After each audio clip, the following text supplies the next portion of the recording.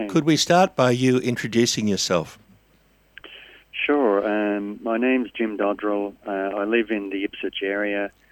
I'm currently president of the Ipswich Residents and Ratepayers Association and also president of a group called I-Rate, Ipswich Residents Against Toxic Environments. Now, both of those groups were formed just after the last council elections because of the level of corruption and the level of poor administration by the Ipswich City Council. Let's go back now to that period you're talking about. I think it was the 23rd of June 2017. I attended a press conference that had been called by you, Rob Pine, and a number of other concerned people about the level of corruption in local government. It was at State Parliament, and you made a strong call, along with Rob Pine, for an ICAC style of investigatory body. The Sunday following that call, that was a Friday, on the Sunday following that, you were bashed by 15 thugs, you and your dad. Yep, correct. What's happened to you since then?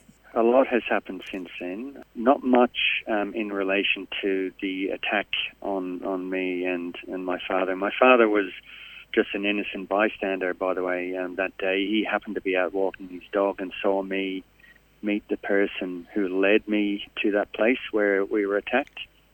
He just thought he'd come along just to listen in or see what was happening.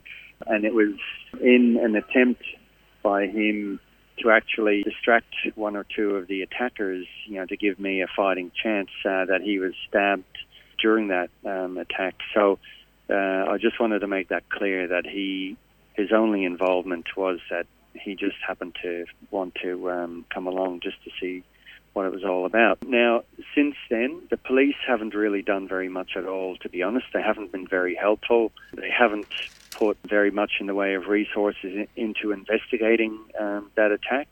In fact, we heard through somebody who works at Yamanto Police Station, which is the central police station in Ipswich, that senior police were overheard saying that my father and I made up the situation and beat each other up, and had a laugh about that. Now, that's the kind of situation we have in Ipswich, where we have senior police very closely aligned with the political establishment in Ipswich, and we haven't had the kind of justice that we deserve following that incident. The other development was that we continued on anyway, myself and the Ipswich Ratepayers and Residents Association, and we actually did get a good result in that the state government stepped in and dismissed Ipswich City Council in its entirety. They appointed an administrator for the council, and we've had an administrator for the last 2 years now, who have actually done very well. The administrator is, as the name suggests, an actual administrator, but he also has a team around him who look after all the day-to-day council issues that councillors would have previously done. Now, they've actually done quite a good job, but the concern we have now is that they hand over to an incoming council following next month's council elections. And we're concerned about who may gain seats, who may gain councillor positions, because we know that some of the same players will be active, at least in the election itself. So depending on who's elected, we could be back to the status quo we were at before, where we have a group of councillors who actually end up, just as corrupt as the previous one. Do you know who the candidates for the position of mayor will be? I do know some of the candidates at the moment. There isn't an official list as such, because people have until, I believe, the end of this month, end of February, to nominate. So I am aware of some of the candidates, and I'm concerned at some of those names. Not so much the people themselves personally, but the fact that they've been run by both the LNP and the ALP.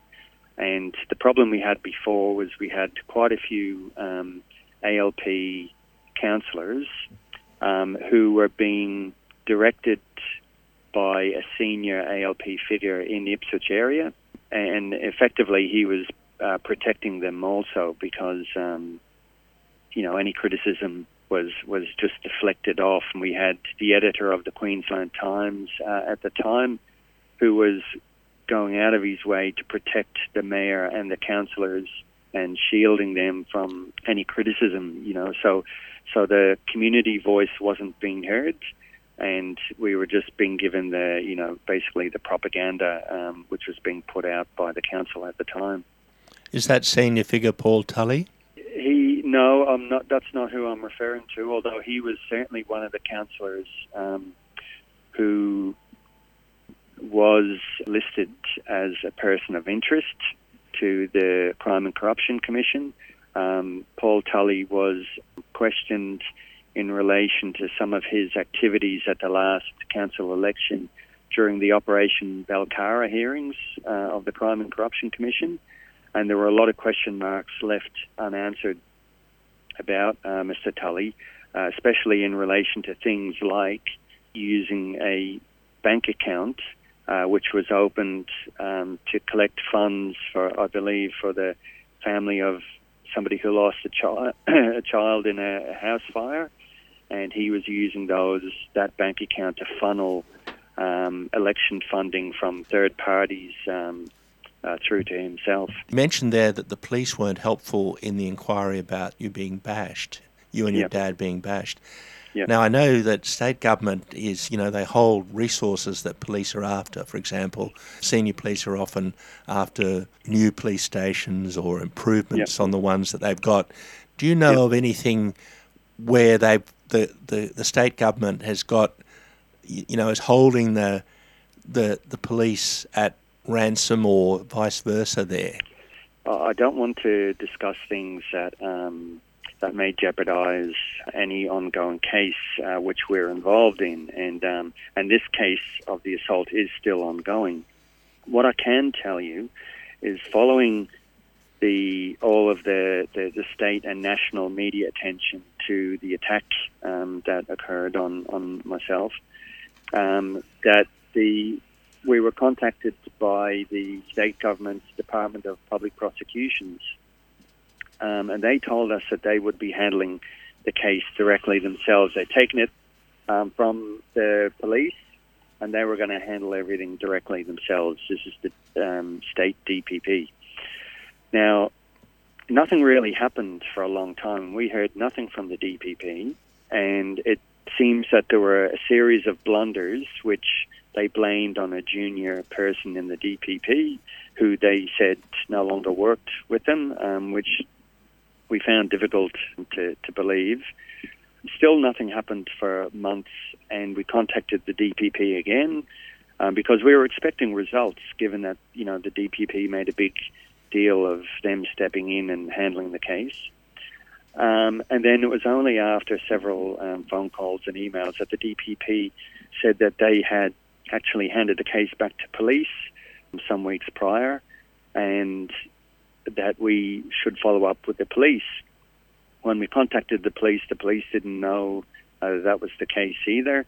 So, the picture I'm painting here is one of basically the state government through the DPP avoiding, any real resourcing of this case, which has left us, quite disillusioned and quite lacking any confidence in the state government and the DPP itself.